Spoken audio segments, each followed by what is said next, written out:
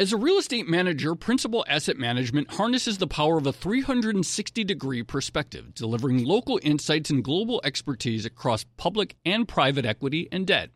Their teams apply local insights and global perspectives to help identify the most compelling investing opportunities. Principal Asset Management. Actively invested.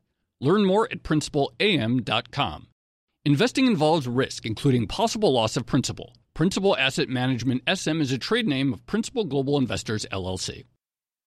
Collaborate for a greener future at the Bloomberg Green Festival, a groundbreaking celebration of the thinkers, doers, and innovators leading the way. From design and culture to technology, science, and entertainment. Hear from inspirational speakers and immerse yourself in climate solutions. July 10th through 13th in Seattle. Title sponsor, Amazon. Official airline, Alaska Airlines. Get 20% off using promo code radio20 at bloomberglive.com/greenfestival.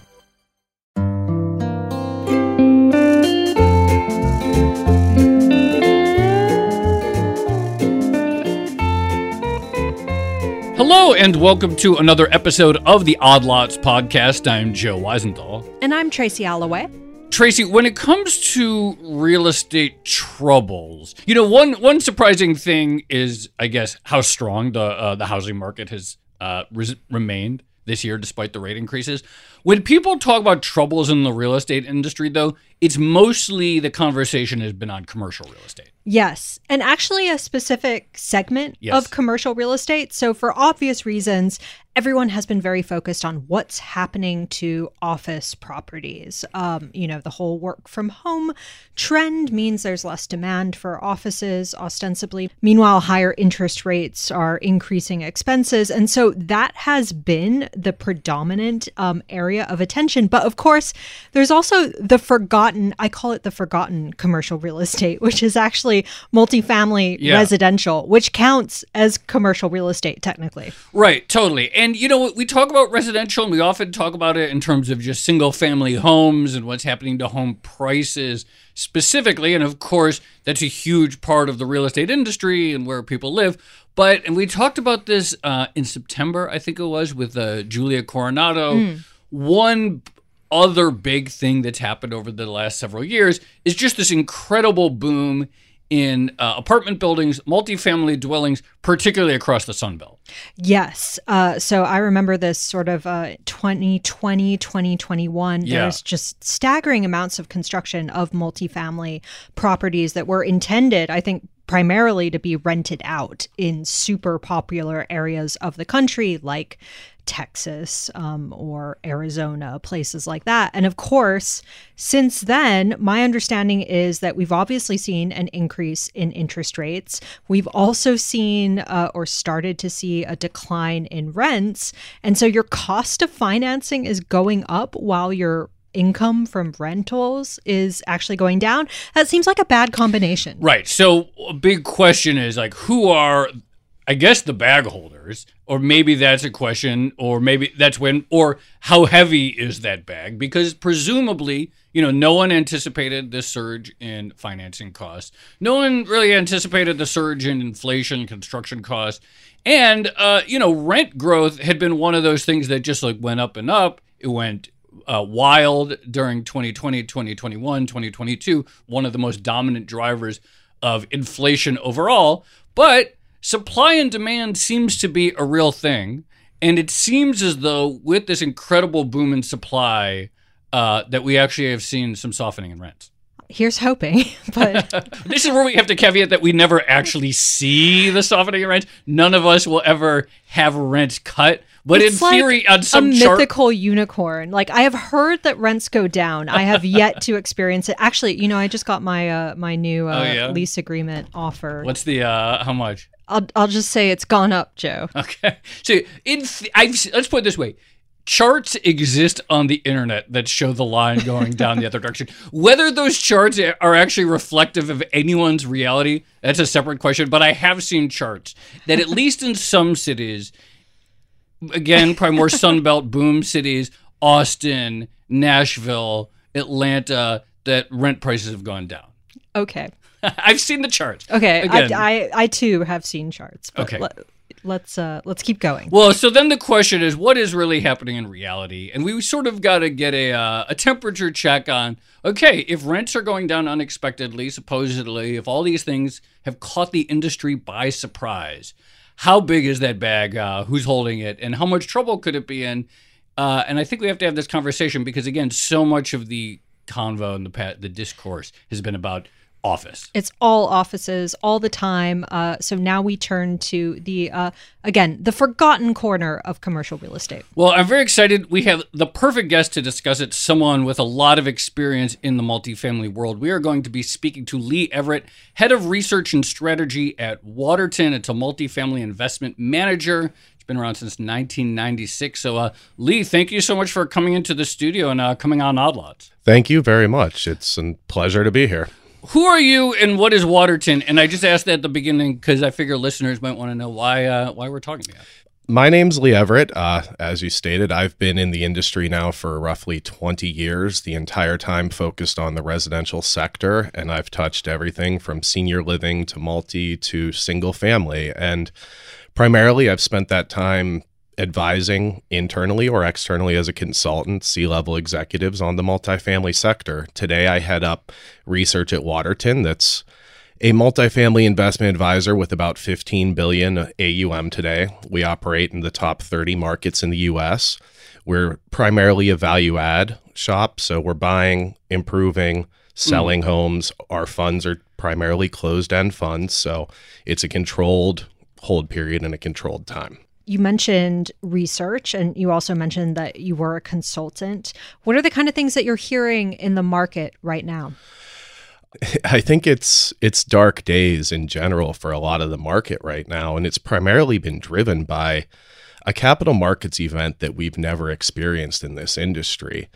I tend to think that we're going to end up seeing the 21 and 22 vintage, which was the largest transaction volume years on record for multifamily by huge amounts, end up one of the worst vintages in the history of our industry.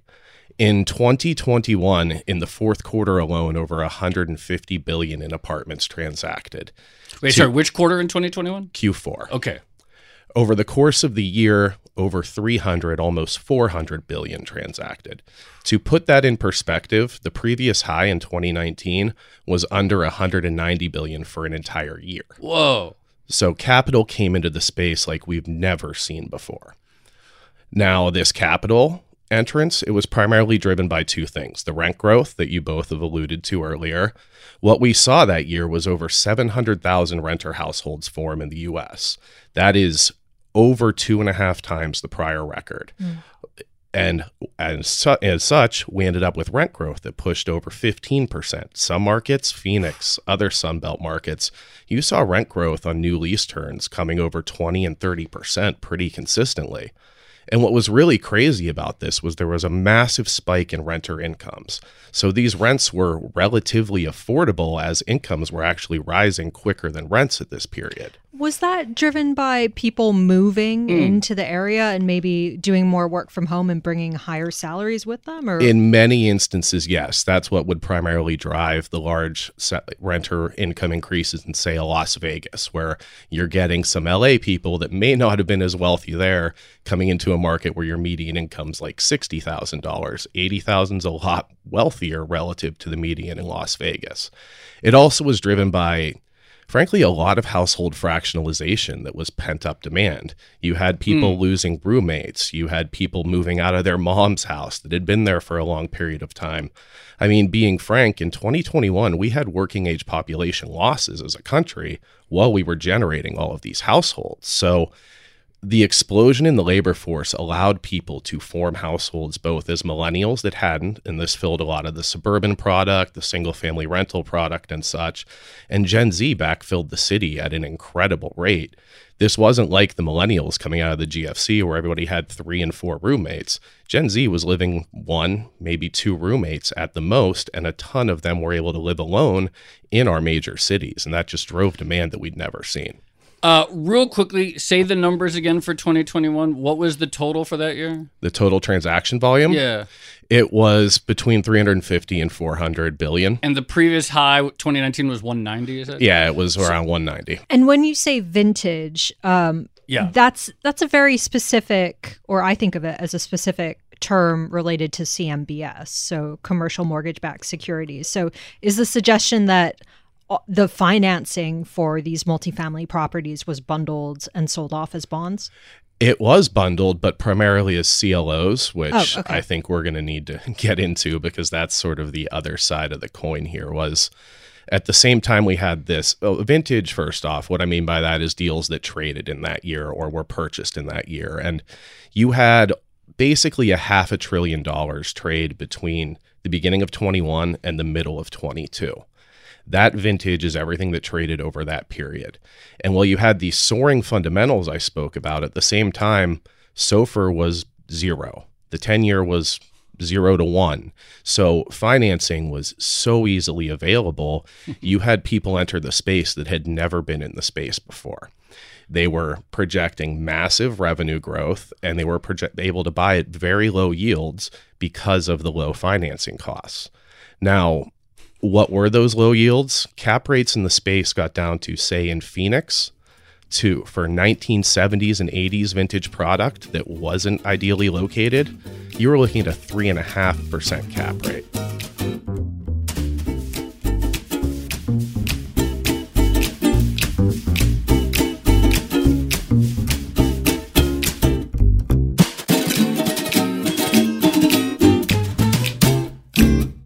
As a leading real estate manager, Principal Asset Management harnesses the power of a 360-degree perspective, delivering local insights and global expertise across public and private equity and debt. Our experienced teams are uniquely positioned to uncover compelling opportunities in today's market, giving our clients an exclusive advantage. Principal Asset Management actively invested. Learn more at principalam.com. Investing involves risk, including possible loss of principal. Principal Asset Management SM is a trade name of Principal Global Investors, LLC.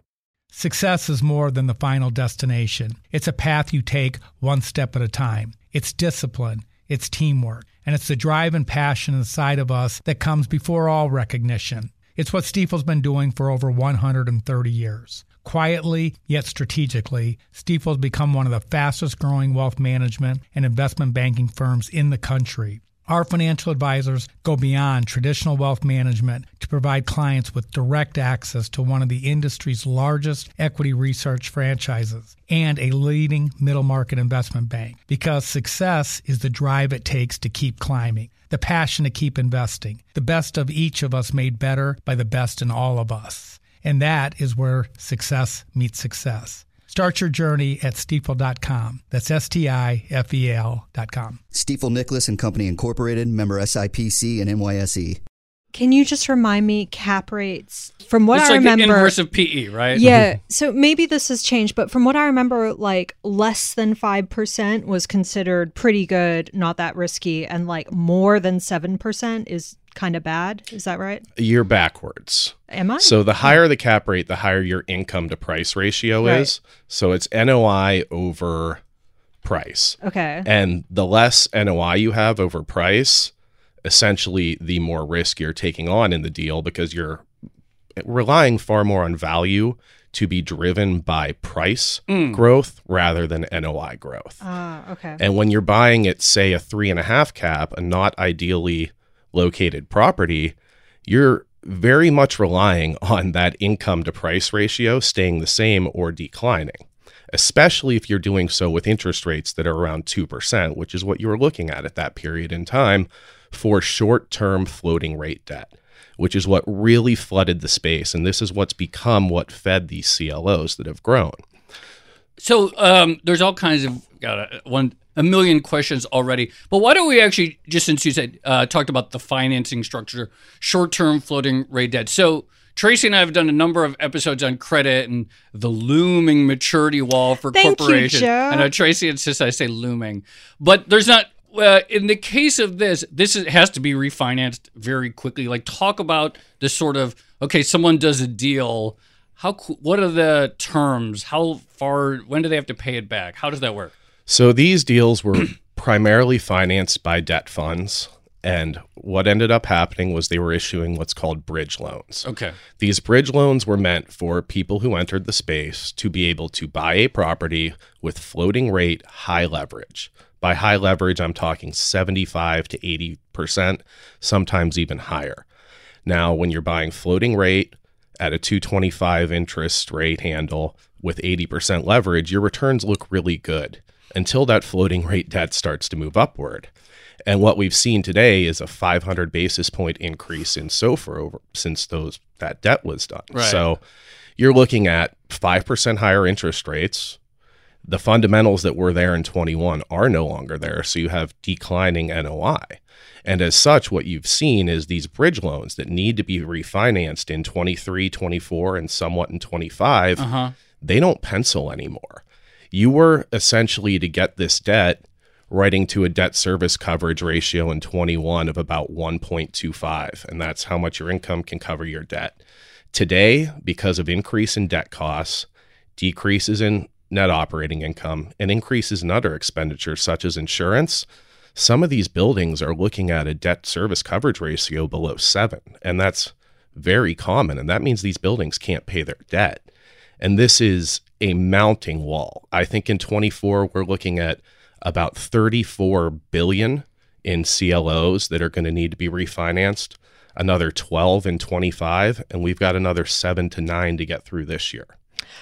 Wasn't the original pitch, okay, so sure, these are financed with floating rate loans, so if interest rates go up, the cost of that financing is going to go up and put stress on the property itself, but wasn't it supposed to be able to raise rents to offset that? Yes, and some properties did, many did, but ultimately people started to project rent growth to continue for longer than was rational. As I sort of described earlier, we had this household formation explosion in 2021, but ultimately what that was it pulled some demand forward from 2022, and the massive apartment supply wave began to come to market in 21. And then on top of that, even if you raise rents today, insurance costs have gone up in such a way that it's deeply, deeply impacting the market. You're looking at renewals right now costing 30 to 50% additional every year. I've heard quotes of $3,000 a unit to insure in Florida right now, over $1,000 in Texas. So you have massive increases on the cost side, massive debt increases that were never underwritten for, and rent growth that you achieved some of, but you're not going to achieve in the longer term. Particularly with the nature of this product, a lot of it in markets like Phoenix was bought by syndicators, new people to the space, social media sensations, fundraising on LinkedIn, and people such as that. This is like real estate TikTok. Well, yeah. Tracy, I was going to say, it's been one of our recurring jokes over the year on the podcast. Like, what if we get into trucking? What if we get into this? It sounds like a bunch of people took that joke literally and said, what if we get into X? What if we became landlords? Yeah, what if we became multifamily landlords in Phoenix? Can I just say right now, I have no desire to do that God, ever. Me neither. Well, and I don't think these people really had that desire either. Their ultimate goal was to flip these apartment buildings. They wanted to buy them, renovate them, use the bridge loan to get through that period, and then sell it to someone that would then use agency, Fannie or Freddie financing to hold the building long term. And whoever they sold to, they planned on being the true operator. Now, a lot of these people that have no operating experience and entered the space are stuck being landlords, and they really aren't necessarily sure how to do that. So that's also hurting the revenue side. You have to have economies of scale, experience, vertical integration and such in order to be a landlord. And those structures don't exist at a lot of this new capital that entered our space. Can I just ask, we're talking about all the various calculations that go into underwriting one of these things. So insurance cost, the cost of the actual money to build or buy the property, expected rental income, things like that. How do people normally make those estimates? Or like what kind of data do they use to make presumably, again, in normal times, like rational forecasts for what all those moving parts might look like? And then I guess to your point about the oddity of 2021, 2022, what were they looking at then? So First off, I think there was a lot of faith in the sector and lower for longer. Too much faith, frankly, I'd believe. And now if you believe in a soft landing and higher for longer, that's a very painful transition. And the reason that's such a painful transition is cap rates, or your yields, historically have had a 200 basis point spread to the 10-year. So normally the risk-free rate should be at a discount to the real estate rate. And that held when SOFR was 0 and you were buying at a 3.5 cap rate. Today, in order to buy with a 10-year even at 4.3 as it is today, historically that would tell you your going in cap rate should be a 6.3, and your exit cap rate should be even higher than that in order to be conservative. Those metrics really don't work for what was bought in that vintage, but today you want to go in to not have negative leverage, so you need to be able to afford your debt. That's where kind of that 200 basis point spread comes into play. You want to be conservative based upon long-term history, supply-demand balance, population growth, and all that. And you want to look at that as you get into rent growth. Expense growth has become much harder to peg, so you want to be as conservative as possible there. And a lot of the long-time players understood this and were frankly priced out of a lot of deals over 21 and 22 because of this. Now, what also happened back then was when you have 20% rent growth, people just plan on raising rents for 5% a year every year after they mark to market to that 20%. So I think it was a lot of looking at recent history instead of long-term history. It was a lot of denial about interest rates that today we take into account in every underwriting model. And frankly, again, the more experienced players were, but the newer capital didn't really understand that at the time. So the relationships of spreads, population growth, and supply demand were all just distorted, and they've come a lot clearer now. But even today, as you model that, people don't want to feel the pain on the sales side. So you have a massive bid-ask spread still in the market today. That's why transaction volume, I gave those huge numbers before. Last quarter, transaction volume was only $30 billion, which is almost as low as it was at the bottom of the pandemic. What happens when inexperienced operators are stuck holding the bag and have to be landlords? Well, if they can't afford the property, they give the keys back. And that's where a lot of, I think, pain is going to be felt in this sector. There's a lot of debt fund, CLO issuances out there. And if the debt service coverage ratios don't pencil today, they aren't going to pencil any better tomorrow, barring a major recession, resetting rates, which ironically would be probably the bailout for the sector at this point in time. But so actually, that's in your view. I mean, because the downside of a recession is job loss and people not being able to pay the rent. But in your view, the greater stress is actually on the financing side rather than the rental income side. Absolutely. Okay. And I think these debt funds are going to end up holding the bag. One of the largest ones out there, I think I saw, issued $14 billion in debt over that period I'm discussing. Today, the book value on that's already in the low 9s. And that's not using the most true current market data and some of the more sort of down projections you're seeing, because rent losses are occurring in some places, such as Austin and places such as that. And those sort of losses are just going to continue to grow over the next couple of years as the supply works its way through the system. This is what I wanted to ask, actually. You mentioned mark to market earlier. How often are these loans marked to market? And again, like, what are the sort of numbers that are going to feed into that? So initially, when I was talking mark to market, that was on the rent side. And that's something that doesn't happen that often, but everybody was buying buildings in 21 and essentially assuming they could immediately raise the rents by 20%, marking them to market. Now, on the debt side, they aren't mark to market nearly as quickly as you'd like. Even on the valuation side, I think your cap rates are moving upward way more slowly than you'd expect. On the bank side, there's a lot of mark to market left to happen. And I guess the roundabout way of answering your question is it's happening, but not nearly quickly enough. On the debt fund side, it's going to mostly happen as these workouts happen, as these refinancings happen, and as this debt comes due in this wall of maturities. And the wall of maturities is real on this short-term debt. They're going to be able to extend somewhat, But these people that couldn't afford interest rate caps, that didn't have the reserves for it, that debt's going to mature and it's going to hurt.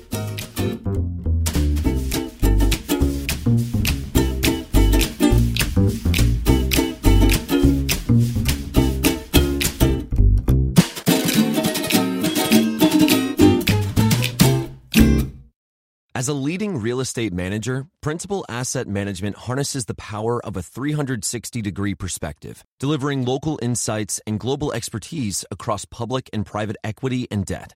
Our experienced teams are uniquely positioned to uncover compelling opportunities in today's market, giving our clients an exclusive advantage. Principal Asset Management actively invested. Learn more at principalam.com. Investing involves risk, including possible loss of principal. Principal Asset Management SM is a trade name of Principal Global Investors, LLC.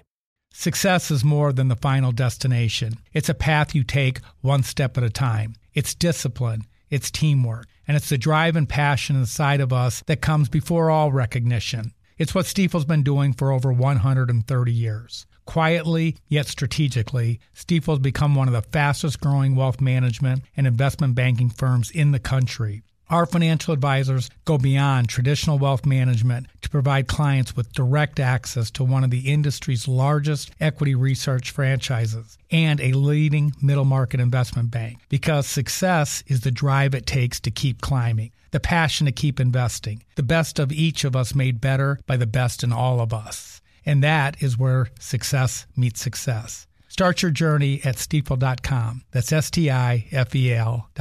Stifel Nicolaus and Company Incorporated, member SIPC and NYSE.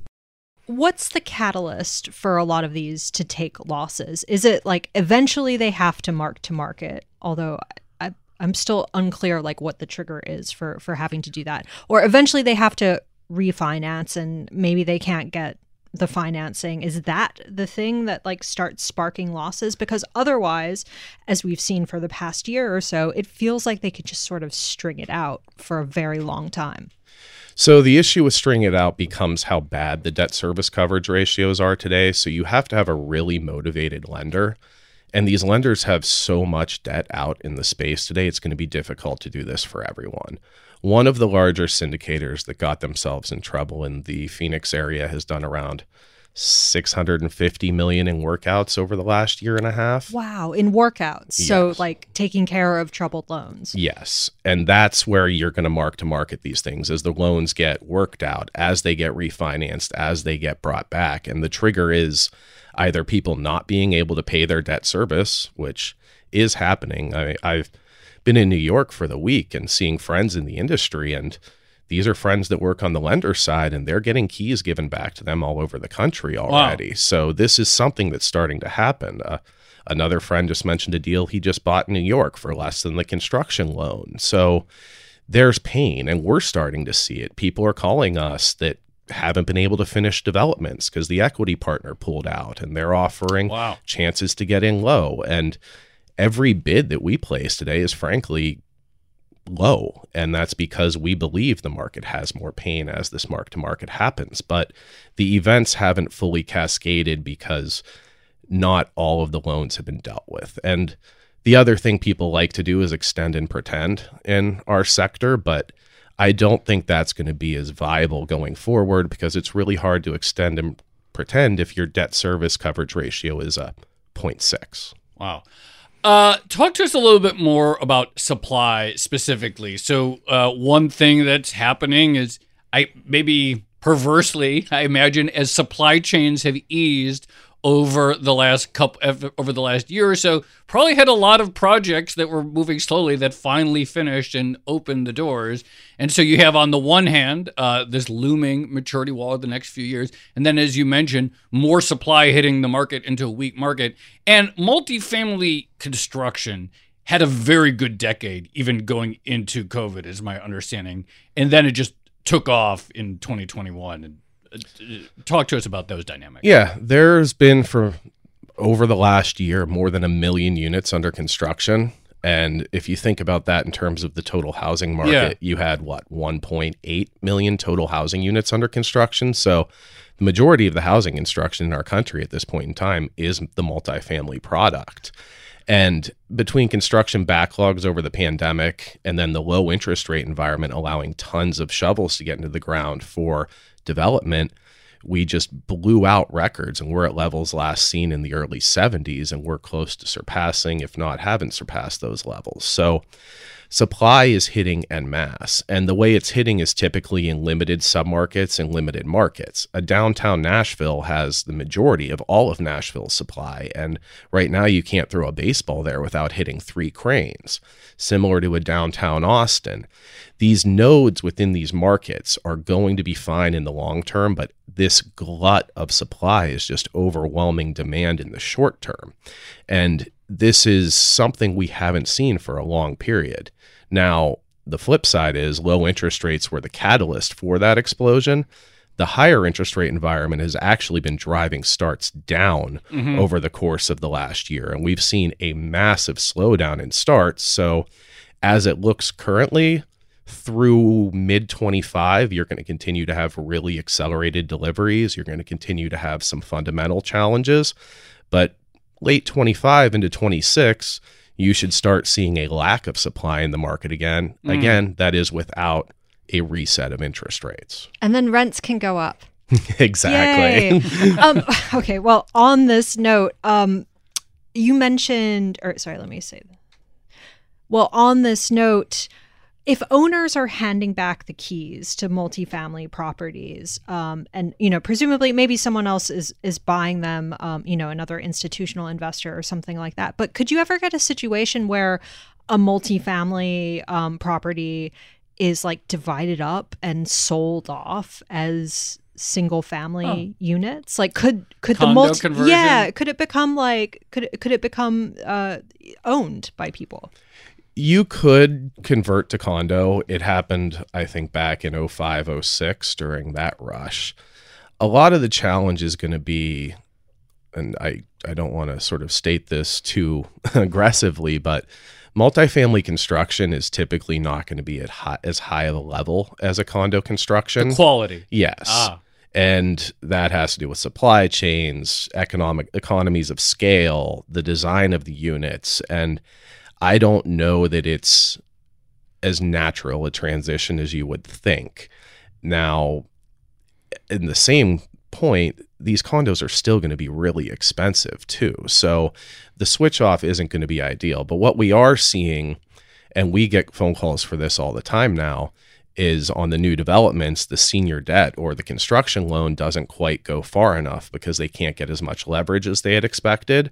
So they're calling other players in the institutional world, such as ourselves, and looking for mezz financing or preferred equity to fill a piece of the debt stack to get them over that hump.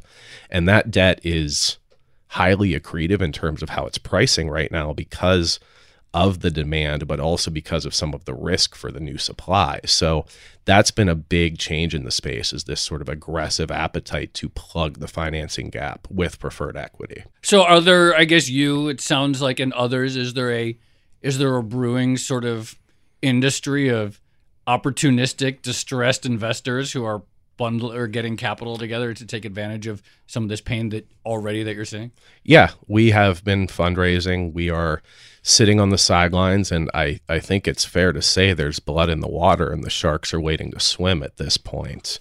There's going to be opportunities through this pain that I don't think the sector's seen since the Great Recession in terms of opportunities for true discounted and distressed purchases.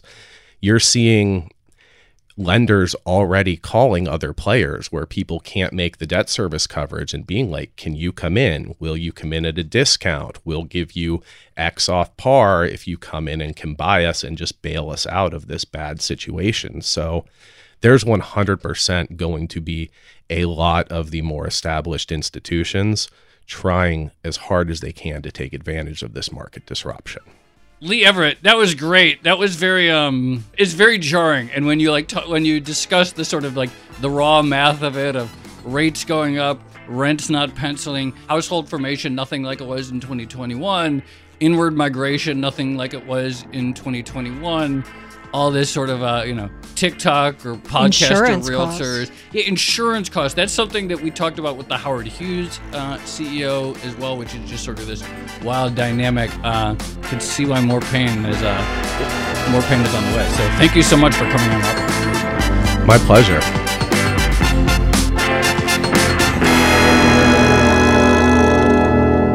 Tracy, I'm really glad we had that conversation. We don't really say perfect storm as much as we used to when we used to talk supply chains. No, we just did on the wind energy episode. That's true. We're bringing it back. This really, it's back. This one really does seem like a perfect storm of just all kinds of different things going on. Yeah, absolutely. And I do think it's funny isn't the right word. No. But it is intriguing the degree to which people saw like the post-pandemic period, which I think any reasonable person would have thought like there are weird things happening right now. Like you have this huge migration, interest rates are super low because we've just had, an emergency. Basically, the economy just shut down. Yeah. And yet it seems like some extrapolated that very short and dramatic period of developments to like it's going to keep going for the next 5 years. And this is actually something that's striking to me is how we see this from industry to industry to industry. Everyone sort of fell into this to some extent. I mean, you certainly saw it in tech, for example, with all of it's all e-commerce now, and everything is gonna be shopping online, and eventually like those trends basically reverted to trend, or Netflix shooting up, and then people realizing actually it's gonna go back to roughly the old trend, which is an upline, and it might be an upline in multifamily too, but it got so far deviated. But it is weird. I mean, like, you figure there is not going to be multiple migration waves from San Francisco to Las Vegas. Like that was, you sort of knew that had to be a one-off almost by definition. And yet you get the impression that people saw the lines going up and they wanted to play. Yeah, I'm still amazed. I mean, Lee mentioned this, but like the amount of construction in Austin that's like still going on. Yeah. And if you think that like in 2021, it would have been even more, I can't imagine. They really were booming, those Sunbelt towns. People with a Bloomberg, or I guess Fred too, just pull up that U.S. multifamily unit started for rent, and you see it trending up very clearly from December 2009 to 2020, and then it just shot up.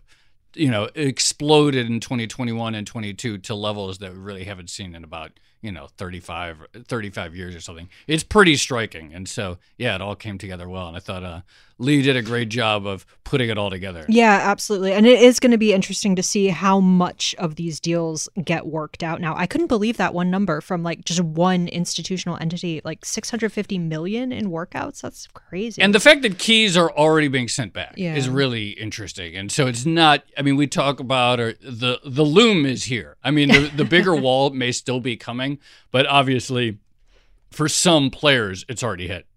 The nature of the maturity wall is that it's always looming. Even when it's here. It's still looming. All right. Shall we leave it there? Let's leave it there. This has been another episode of the Odd Lots podcast. I'm Tracy Alloway. You can follow me at Tracy Alloway. And I'm Joe Weisenthal. You can follow me at The Stalwart. Follow our producers, Carmen Rodriguez at Carmen Arman, Dashiell Bennett at Dashbot, and Kale Brooks at Kale Brooks. And thank you to our producer, Moses Andam. For more Odd Lots content, go to Bloomberg.com/oddlots, where we have transcripts, a blog, and a newsletter. And you can chat about all of these topics in our Discord. Folks in there 24/7 talk about all these things, including a real estate channel. Check it out, discord.gg/oddlots. And if you enjoy Odd Lots, if you like it when we dig into the state of commercial real estate, then please leave us a positive review on your favorite podcast platform. Thanks for listening.